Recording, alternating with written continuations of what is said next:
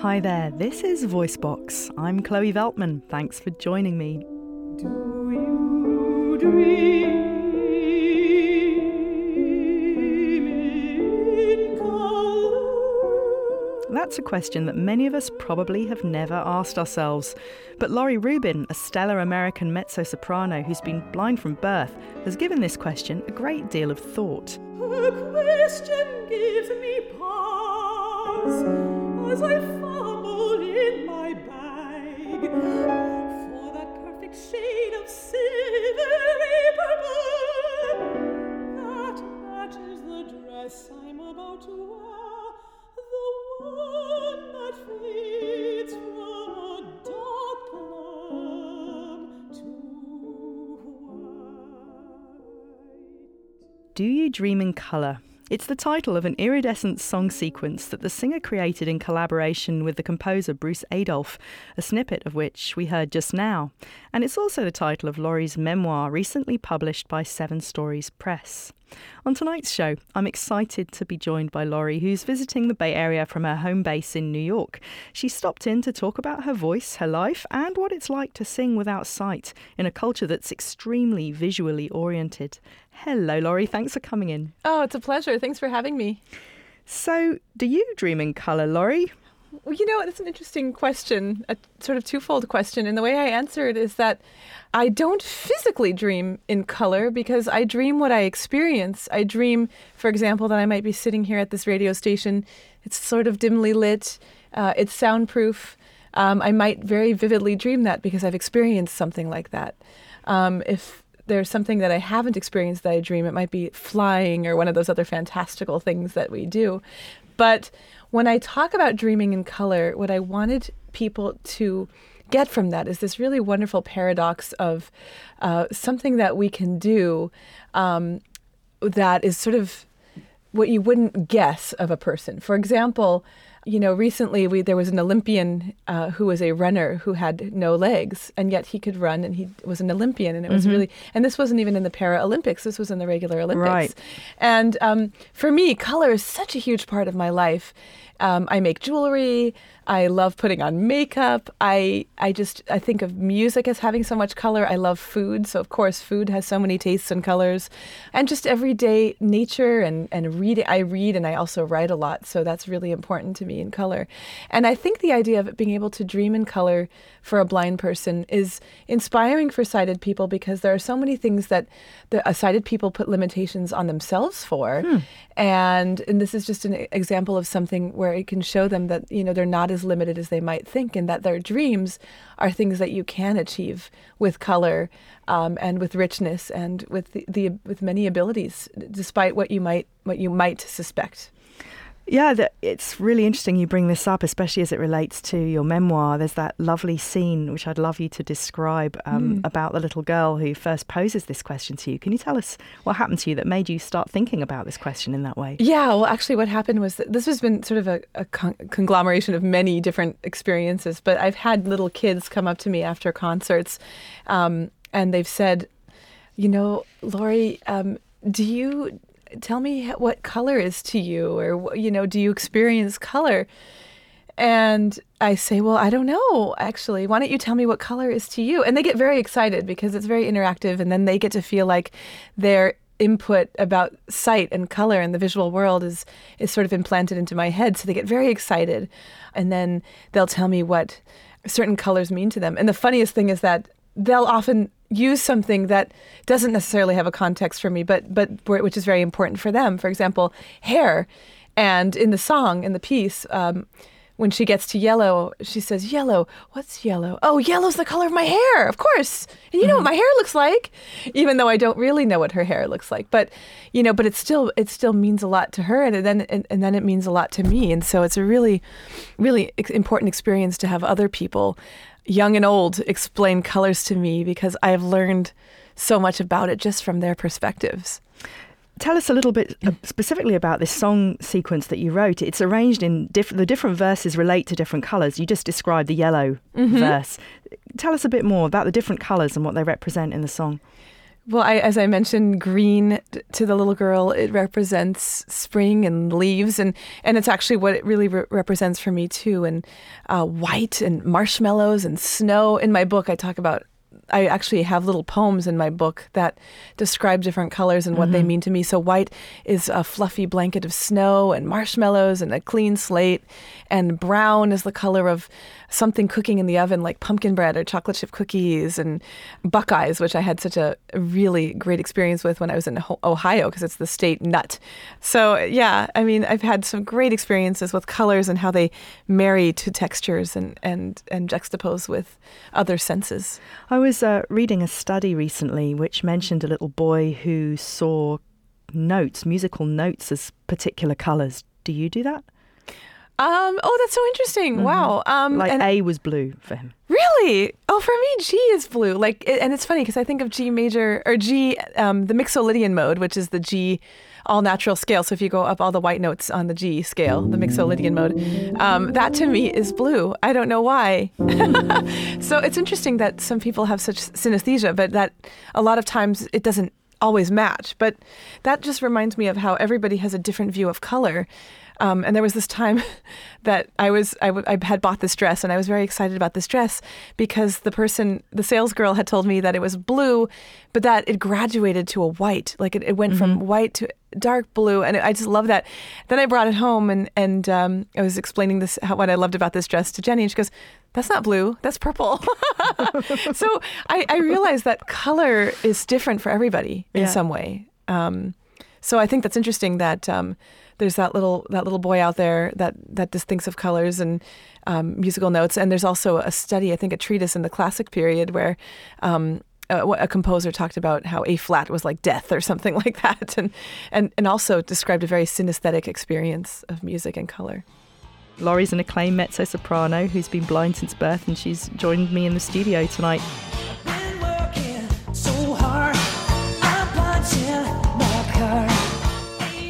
Laurie, Kenny Loggins, what is the story there for you? Well, it starts when I was really a tiny little preschooler, knee-high to the grasshopper, and my mother used to play Kenny all the time because she had a crush on him.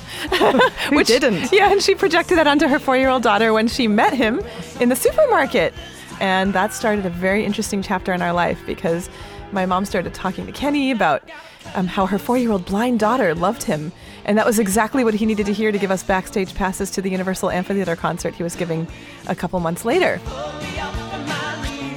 And I remember being so sad that I didn't go to the market with her that day because I did love his music and I had all these questions for her about, harmony and how does he sing with himself was one of my big questions. And when you were 4? Yeah, I used to ask them because I knew that there were like 5 Kennys singing, And so it kind of inspired me to start I would take 2 tape recorders and I would record myself and I would play myself back on the second recorder and then overdub myself so there would sound like there were 7 of me or 10 of me. Wow. Sometimes I would do this with talking, so it sounded like a playground full of Lauries.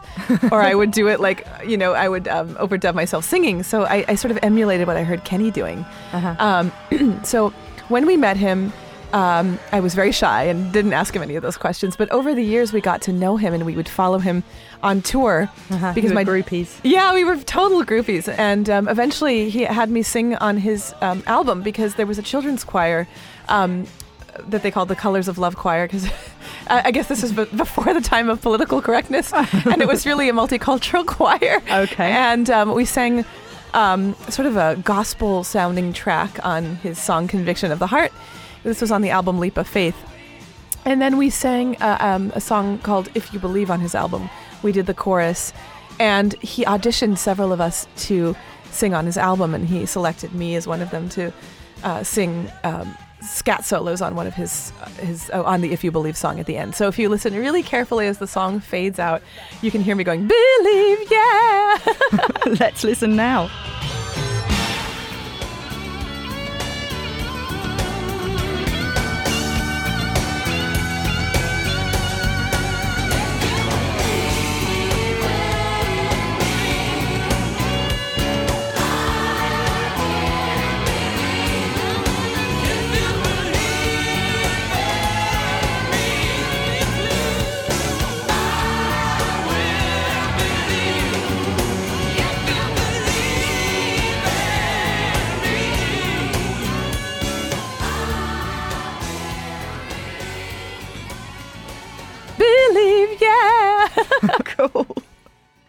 Kenny Loggins' 1991 song If You Believe. It features a short solo right at the end by tonight's guest, mezzo-soprano Lori Rubin, who was an aspiring singer living near Los Angeles at the time.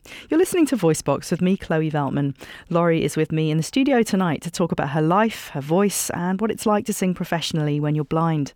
To find out more about our series and download our free podcasts, please visit voicebox-media.org, and you can also connect with us on Facebook and Twitter. Lori, there's this lovely story that you tell in your book related to a Kenny Loggins concert and discovering afterwards, a few weeks afterwards, that you have perfect pitch, which is, for those of us that don't know out there, it's the ability to recognise and name musical notes precisely just by listening to them.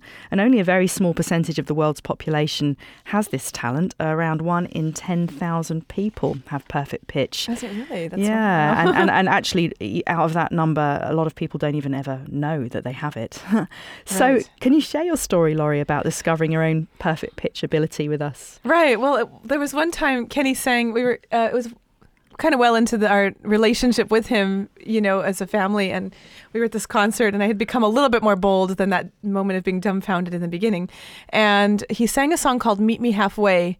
And I noticed that he had sung it in E flat, which on the album was in E natural. So I said afterwards, not thinking it was a big deal, I said, "So Kenny, why did you sing the song in E flat this time?" And he said, "Shh, don't tell anyone." In a lifetime made of memories. So he had told me, "Wow, you have perfect pitch." He said, "You better be careful with that." And his keyboard player, Steve Wood, who we became very good friends with, also confirmed that later on too, because he would play notes for me and I would get them right every time. And he said, "Yeah, you definitely have perfect pitch." Does having perfect pitch help you? It's a blessing and a curse sometimes, because I remember when I had to do my transposition exercises in theory, it was always very difficult because I'd be hearing A in my head going, "Oh wait, that's not A," that's. And whenever I had to transpose things for the clarinet or the saxophone, it was always a little bit more difficult because I was always hearing the natural concert C in my head. So I was like, okay, no, that I have to think of C as B flat now, But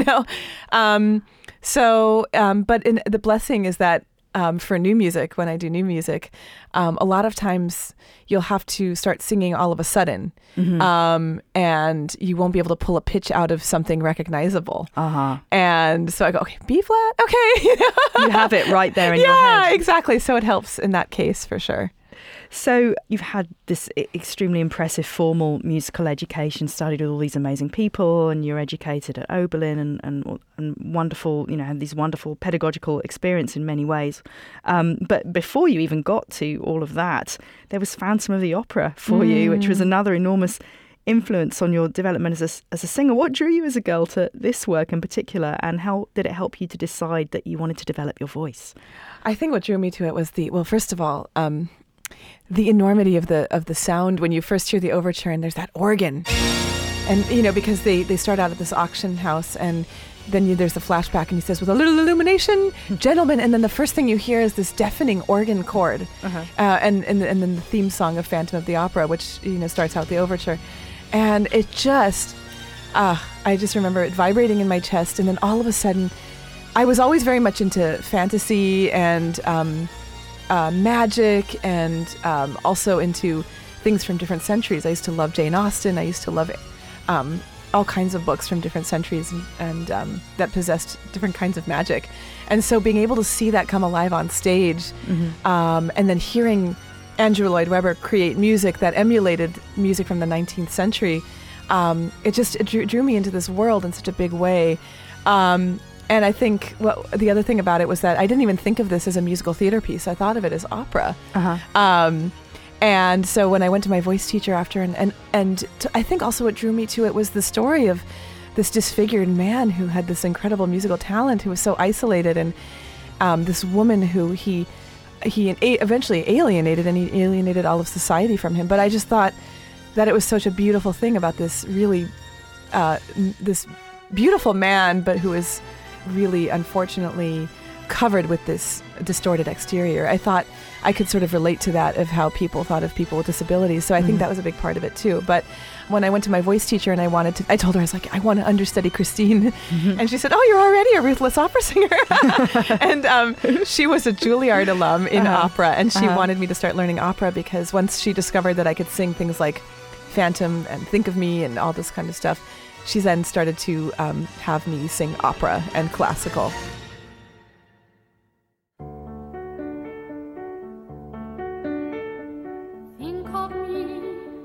Think of me fondly when we've said goodbye. Remember me once in a while. Please promise me you'll try. When you find that once again you long to take your heart back and be free, if you ever find a moment, spare a thought for me.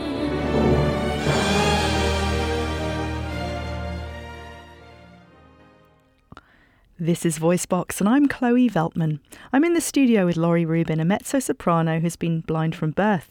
We just heard Sarah Brightman from the original cast recording of Phantom of the Opera with the aria Think of Me. Laurie, most female classically trained singers start off their careers singing soprano repertoire. How did you figure out that you were a mezzo-soprano? And it's still one of those things that people are like, are you really a mezzo? And I think what it was for me was that when I was singing things like Je veux vivre and all these, like the Juliet's, which I guess Juliet's Waltz, and all the other Batti Batti, those were things I knew that I could do because of the coloratura. But then I remember there was one summer I went to Tanglewood, the BUTI, Boston University Tanglewood Institute, and the lady who was pretty much the director of the program at the time said, I hate to tell you this, Laurie, but I think you're a mezzo. And she said that like it was a negative thing. And I was so excited. I was like, oh, I am? Because I really loved all the pants rolls. I just loved that gender bending aspect. And I had just seen Marriage of Figaro, and I just thought Cherubino was the sexiest thing ever. And so I was excited to be a mezzo. And I also thought the richness in the lower register was something that was so much fun to play with. But then, I have one of these voices like, well, if I could say Cecilia Bartoli or Frederica von Stade, which sits really high. So it confuses people. And it confuses me sometimes because I can end up singing things like Shepherd on the Rock, which is for soprano and clarinet and piano. And I end up singing Knoxville Summer of 1915, the Barber piece, which is definitely for soprano and orchestra. But it sits fine in my voice. And I think it's one of those things that some people just are right in between two fachs. You can either be between mezzo and soprano, or sometimes you're lyric coloratura. You're not exactly, what the fachs are supposed to be. But I found this a joy, even though it has confused and perplexed people when they're trying to hire me or put me into a box. It's great because I've had composers who have written for me who said, oh, you can do that and you can do this, and I'm not going to write like how I normally write for mezzo. And so they end up writing what's more comfortable for my voice. And it's nice to have that flexibility. So, yeah, that's sort of my schizophrenic journey through mezzo and soprano. Well, it's wonderful to have such an enviably large range and to be able to produce so many different colours. I know you're an avid reader and writer, and that words play a huge part in your life. I know one thing I really like about the book, that the memoir, is how you describe various people's voices, like your ski instructor and the rabbi who presided over your bat mitzvah and your singing teacher. I'd be curious to hear how would you describe your own voice? Oh, my own singing voice? It's so hard to say because I hear it all the time. I think to me it sounds a little bit creamy, like creme brulee-ish, I guess. Some people have told me they feel like it sounds like wine, Burgundy. But I think to me, I hear a little bit of chocolate in it, because that's very mezzo-y. But for example, Cecilia Bartoli, I think of as having a very dark chocolate sound. And I think of myself as having a more milk chocolate sound. So it's not quite as dark, and it's a little higher. And sometimes I think it sounds like Alfredo sauce. I don't know why, but it's creamy, but it's, I don't know, it's not, as long as it's not too heavy Alfredo sauce.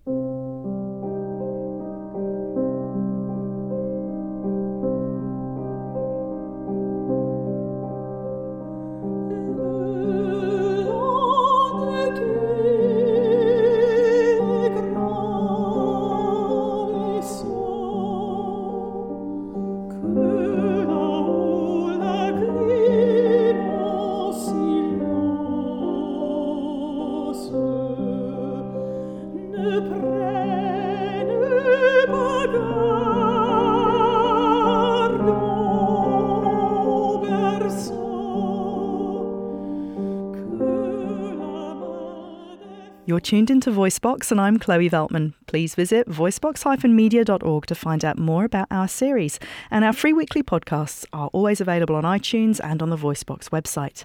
My guest is mezzo-soprano Laurie Rubin. Laurie's recently published memoir, Do You Dream in Colour, explores her life as a professional singer who's been blind from birth. We just heard Laurie performing the art song Les Berceaux, that's cradles in French, by the 19th century French composer Gabriel Fauré. Laurie, how do you go about learning a repertoire? Do you do it all by ear, or do you have Braille sheet music or other technologies that you use? I do everything pretty much by ear, because by the time I had gotten to learn Braille music, I found it to be counterintuitive.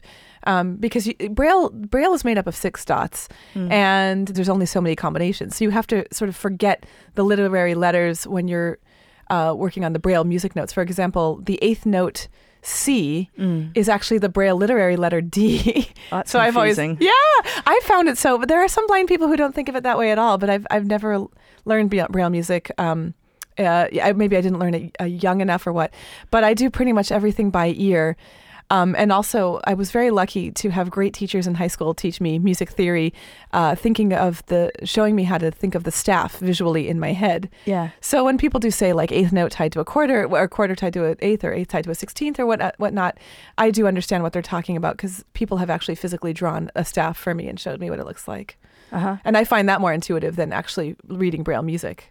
Uh-huh. So how do they draw? They drew it on your skin, or how did they? Yeah, actually, I think somebody actually drew it like a graph on a piece of paper for me, and it was raised. They used it like a cookie cutter device, but mainly it's just hearing it thinking about it in my head really helps. Okay. And just learning music by ear. Okay. How does performing in a recital compare to the work you've done with orchestras and conductors? I mean, people like John Williams, for example. Oh, well, I love recital work, but I absolutely love orchestral work too. And what I love is that you're this singer, that you're steeped in this landscape, this lush landscape of sound. It's almost like how I used to feel when I was at Tanglewood and we were lying in the grass, and the grass was so thick and wonderful. And when you're singing with an orchestra, you feel like instead of being on ground, like a piano is more grounding, you feel like you're sort of boosted up in this fluffy grass with all these wonderful textures and different instruments. And I love that. It just feels like being in nature almost. And again, it's that same feeling of when I was watching Phantom and the organ filled my chest. Whenever you hear the timpani or the organ, it's just so neat to be on stage for that. And working with a conductor is really, I haven't found it to be too hard, because conductors are they'll never admit to it, but they're very vocal when they conduct.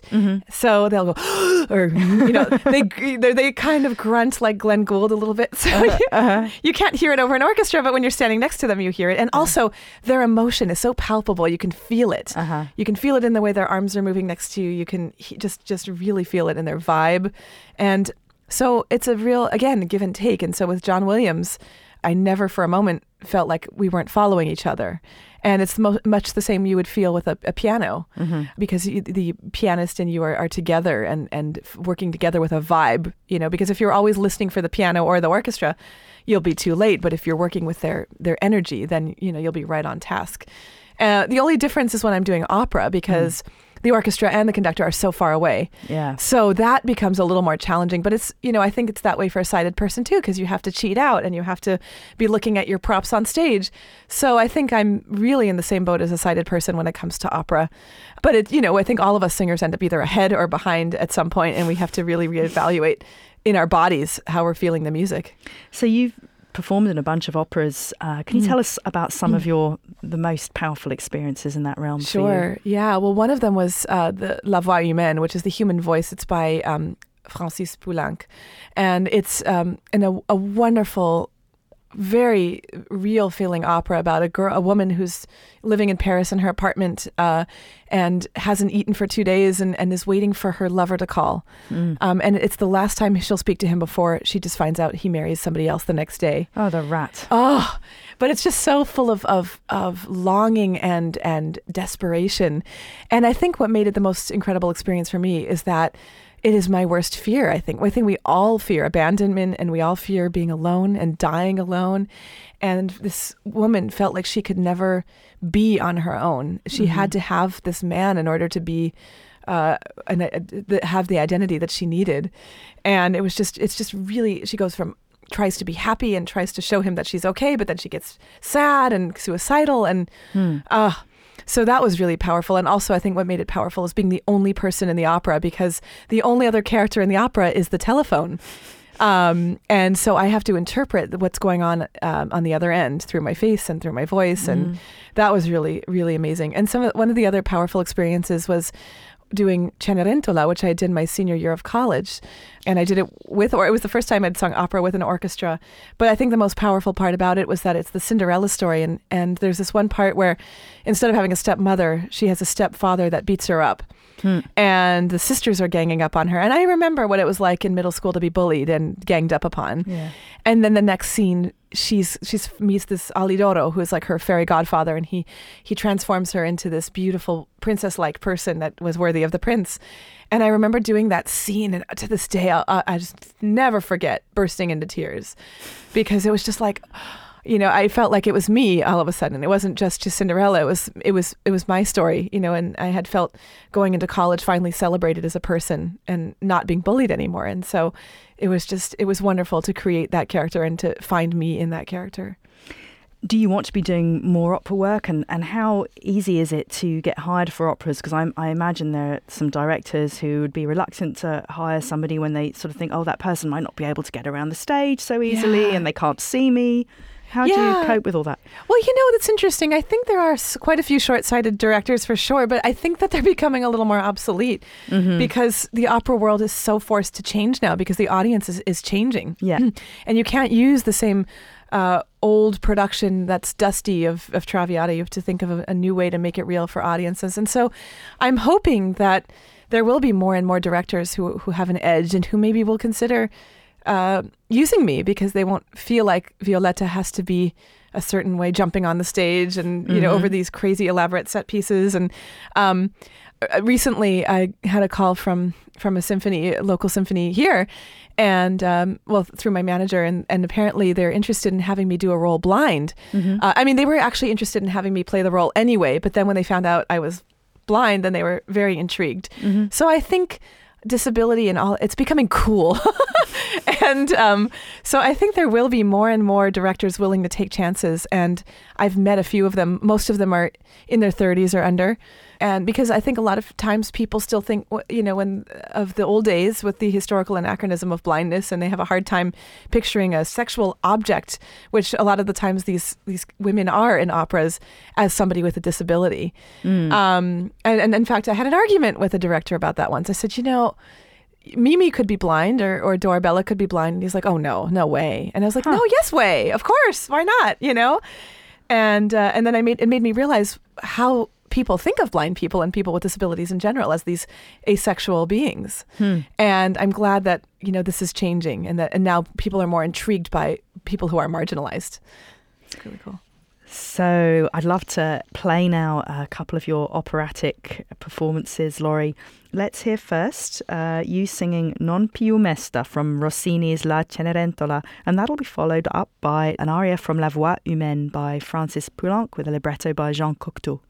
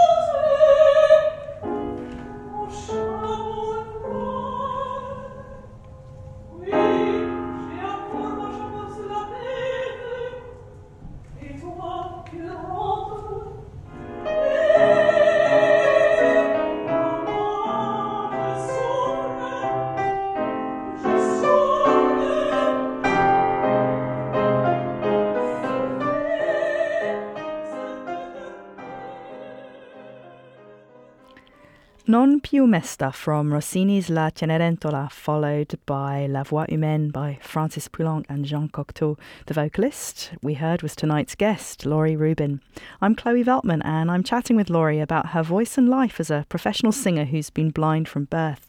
Please visit voicebox-media.org for more information about our series, and don't forget to follow us on Twitter and friend us on Facebook. And our free weekly podcasts are also available on the Voicebox website and iTunes.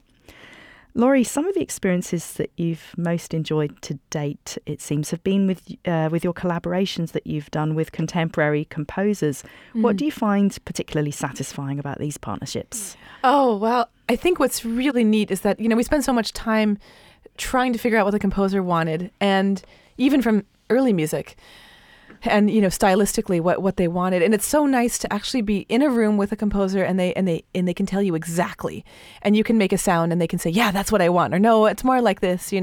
It's very gratifying knowing that what you're doing is on the money. And it's also neat to show a composer something that you thought of and to help them invent an interpretation too. It's really wonderful that way. And I've also found that new music is very flexible in terms of you can be a very eccentric interpreter. And for example, I did a piece which was supposed to be about the aftermath of 9/11, about the leaflets that were dropped on Afghanistan. And there were some parts where there was, it was called PSY-ops, and it was just things that shell-shocked war vets would be saying. It was just, so you could do so many things with it in a performance art sort of way. Which wasn't sort of relegated to the boundaries of maybe romantic music. So I love that. And there was a piece of music that I did. It was actually an opera, and it was the main character was a girl that had a psychotic break, and so she had a hard time deciphering reality from fantasy. And there were microtones, so it's between a half step, so it would almost sound like a sharp F sharp or something like that. And it really adds a different color to the music, and a sort of disturbing color.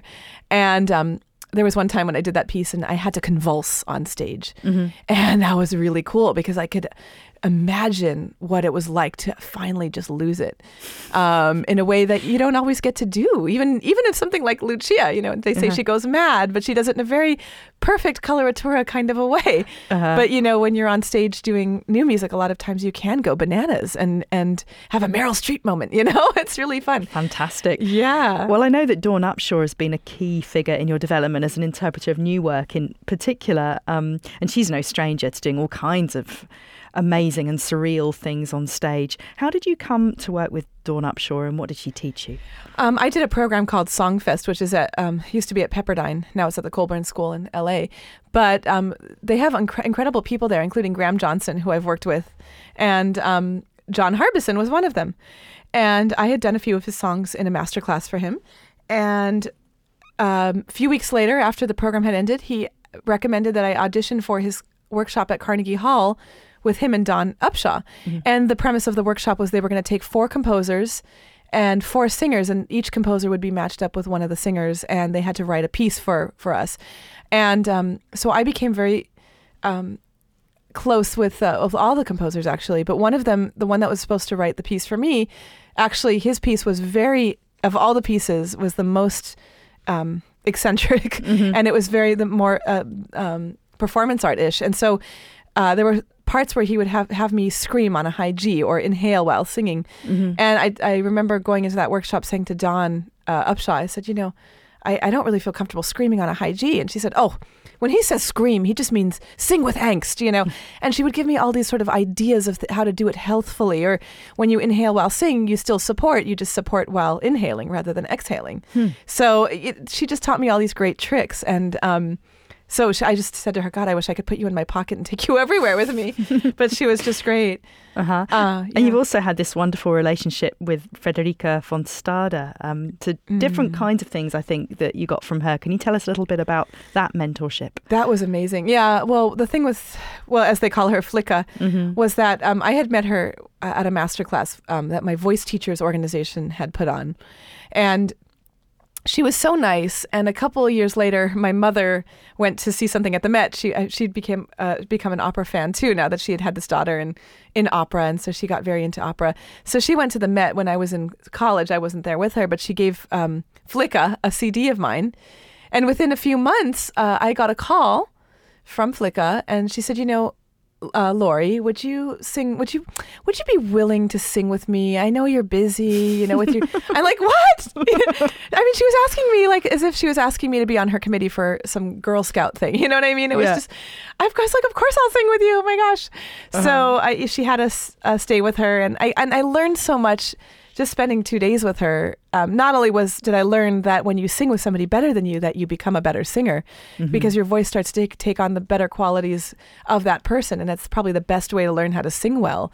But I also learned that to be a very gracious and wonderful community-involved person was exactly what I wanted to emulate in how she was, because she took us to her local ice cream parlor, and every person in there knew her, and they knew her through their kids, or the owner of the ice cream shop knew her. It was just like she was just treated like part of the community, and she was important, but she wasn't necessarily important just because she's a singer. She was important because she was so giving. And I noticed that she would speak to the cleaning lady that came to her house in Spanish, and everything was, she just met everybody where they could be met in terms of communication and love. And it was just something that I felt like that was more important any day than singing. Is to be a good person, because once you're a good person, then you can become a really good artist and learn to be compassionate and internalize those characters. And so I think that's what I learned most from her, was about her humanity. And that's what I wanted to take home with me as an artist. Wow, well, wonderful words. I think it would be great now to hear from Dawn Upshaw and Frederica von Stade. So we're going to hear a track by Dawn Upshaw singing John Harbison's Somewhere a Seed, and then Frederica von Stade performing Ballero by Joseph Cantalube. And for full playlist information, visit voicebox-media.org.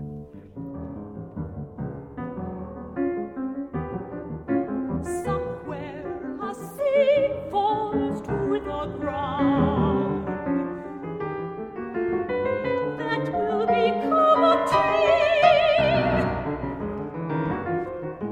that will someday be felled, from which thin shafts will be extracted to be made into arrows, to be fitted with warheads, one of which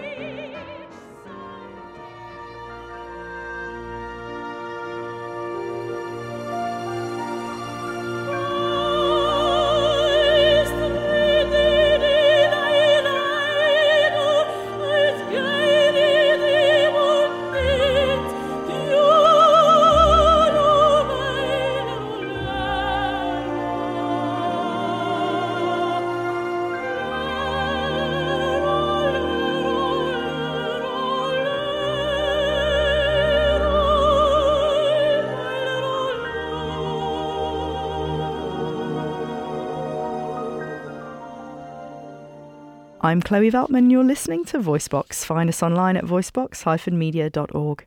We just heard tracks by two of this country's greatest living female classical vocalists, Frederica von Stade and Dawn Upshaw, who both happen to be mentors of tonight's guest, mezzo-soprano Laurie Rubin. First, we heard Dawn Upshaw singing John Harbison's Somewhere a Seed, and that was followed by Frederica von Stade performing Ballero by Joseph Cantalube. For full playlist information, visit voicebox-media.org. Laurie, how often is it that you find yourself being compared to other blind singers like Andrea Bocelli, for example, who's classically trained like you? Even just as recently as last night. Oh, really? A lady, a composer, sent me her music, and she said, I want you to sing this with either Josh Groban or Andrea Bocelli. Okay. But, sometimes it's hard to know if they're comparing me to people because of the style of music, or because, because I know there's some people who don't even know that Andrea Bocelli is blind. Mm-hmm. But I remember growing up, a lot of people comparing me to Stevie Wonder, which I thought was so bizarre because, I love Stevie Wonder. I love his voice, and man, I admire what he can do with it. But I don't think of myself anything like him because, first of all, he's a mean pianist and he's a He plays all sorts of instruments really well, and I can't do that. Well, you're a pianist. Well, sort of. Sort of. Jenny, my partner, puts me to shame, so I don't really even touch the piano anymore. Okay. But yeah, I used to play piano. Uh-huh. But, I have my strengths and weaknesses are so different than any of the other blind singers I happen to know, like Ronnie Milsap and Ray Charles and even Andrea Bocelli, because even though we're closer, we're probably the warmest, in terms of the connections between artists, he's still a little bit more, what's the word? I guess popish or something. Not that I wouldn't venture into doing pop music, and in fact, I am doing more and more in that realm and trying to combine folk and jazz influences into my music as I try to get more on the creative side. But I wouldn't say that his exact kind of music is what my music is, but he is a little bit more closely related to me. And I do admire his singing a lot. I always say that he sounds like Sting in the sort of low part of his range and like Pavarotti in the higher part of his range. Mm-hmm. And I never mind being compared to them, but I sometimes wonder if people are mistakenly comparing people just because they romanticize blindness as this big mystery. Mm-hmm. And I don't know any two people alike who are blind, much less two artists, so, but I definitely have had people say to me, oh, you got to sing with Stevie Wonder or you and Andrea Bocelli. Yeah, you guys should do a concert. And I'm totally willing to do it because, man, if I could jump on the coattails of these very famous people, I would be thrilled, of course, and, get to sing with these great artists. But in terms of there being a marriage of, I would say, similarity, I don't think so. Well, let's take a break from the conversation and listen to the very different voices and styles of a few singers and one vocal ensemble who don't have the use of their sight. In order, we'll hear from Andrea Bocelli, Stevie Wonder, Ray Charles, and at the end of the set, from the Petko Steinhoff Academy from Sofia, Bulgaria, which is a group of singers whose members are mostly blind. For full playlist information, please visit the VoiceBox website.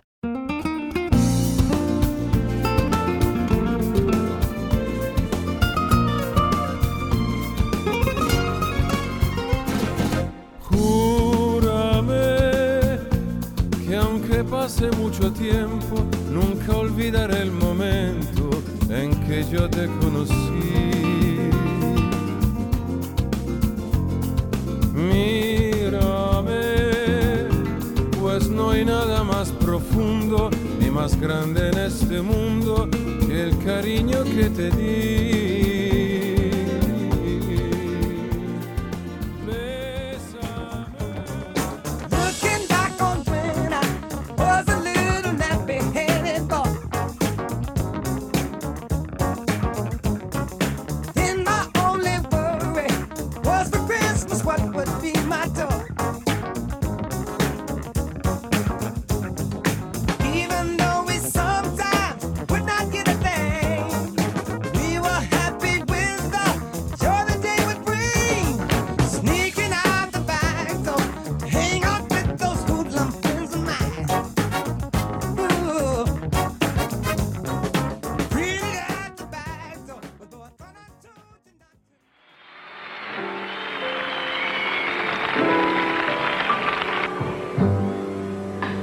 Georgia, oh Georgia, and the whole day through, yes, it's just this whole sweet song keeps Georgia on my mind.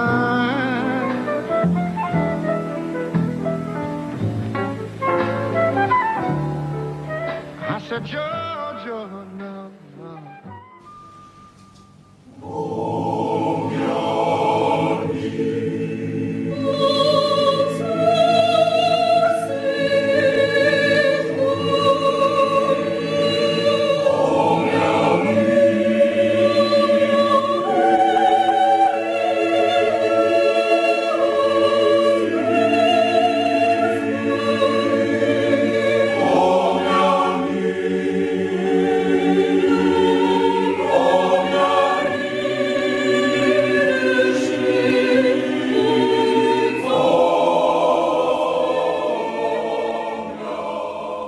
I'm Chloe Veltman and this is VoiceBox. Tonight's guest is Laurie Rubin, a mezzo-soprano who's been blind from birth. Laurie has a new memoir out, Do You Dream in Colour, and we're chatting about her experiences and what it's like to sing without sight. For full playlist information relating to the set we just heard, please visit voicebox-media.org. But here's a quick overview. In order, we heard from Andrea Bocelli, Stevie Wonder, Ray Charles, and the Petko Steinov Academy from Sofia, Bulgaria, which is a group of singers whose members are mostly blind. Laurie, we're getting towards the end of our hour together, and I'd like to turn our attention before we go to chatting about the work you're doing with your partner on a new album which, like the song cycle Do You Dream in Colour, features lyrics by you and music by your partner Jennifer Tyra. What are the songs in your new album about? Well, the title track is an experience that I had in middle school, and the reason I wanted to talk about that is because I wanted kids to feel hope. I know that so many kids are bullied for a variety of reasons, but I want them to know that their future doesn't necessarily mean that that's what their present is going to be like. And so the song talks about how this very important friend in my life actually turned on me when I needed her most, and she changed my identity and in my own head and said that I would live an isolated life and never have romance, and simply because of the blindness factor. And then, you know, at that time, I had all these hopes and dreams of a normal teenager, but then they were sort of blown, you know, I just at the time felt very, almost like my dreams had disappeared right from under me. But then I realized, you know, through the help of my family and just also being resilient, is that you have to believe that you're beautiful inside and what you have to offer is wonderful. And you have to grow in your own way and build upon what you know you want to be to become the person that you believe that you should be. And so therefore you should never listen to anybody and anybody else's picture of you. You should only draw your own picture. And so the third verse of that song is, you know, this is all that stuff that happened to me and tried to reinvent me. And look, this is who I am, and I'm proud of who I am. And I actually have had romance, and I've had all these great things. So that's the title track. It's called The Girl I Am. I share the moonlight with my love, and I laugh with my friends. I make the best of memories, and I don't want life to end. If anyone should knock you down and take your dreams away, just get right up and stand up tall, and this is what you say. Don't tell me what I deserve, this is how my life should be. Don't try to shape the girl. So tonight's show is drawing to a close. You're listening to VoiceBox with me, Chloe Veltman. Laurie, I'd like to thank you so much for coming into the studio to chat with me. It's been wonderful hearing your stories and thoughts and listening to your beautiful songs, and especially this lovely last song we heard, The Girl I Am, which you co-wrote with your partner Jennifer Tyra. Thanks so much. Oh, thank you so much for having me. To find out more about tonight's guest, Laurie Rubin, please visit laurie-rubin.com. That's LAURIE-RUBIN.com. VoiceBox is an independently produced non-profit project recorded at the studios of KALW in San Francisco. Our series producer is Seth Samuel and the web editor is Victoria Lim. Our marketing and development director is Greta Bothel.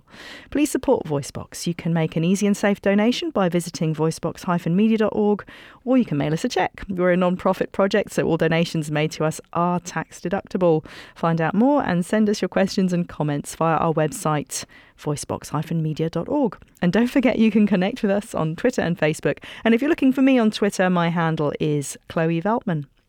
I'll play us out with a reprise of the beautiful tone poem we heard a part of at the very start of the show. Here's a little more of Do You Dream in Colour by Laurie Rubin and Bruce Adolphe. Have a songful week.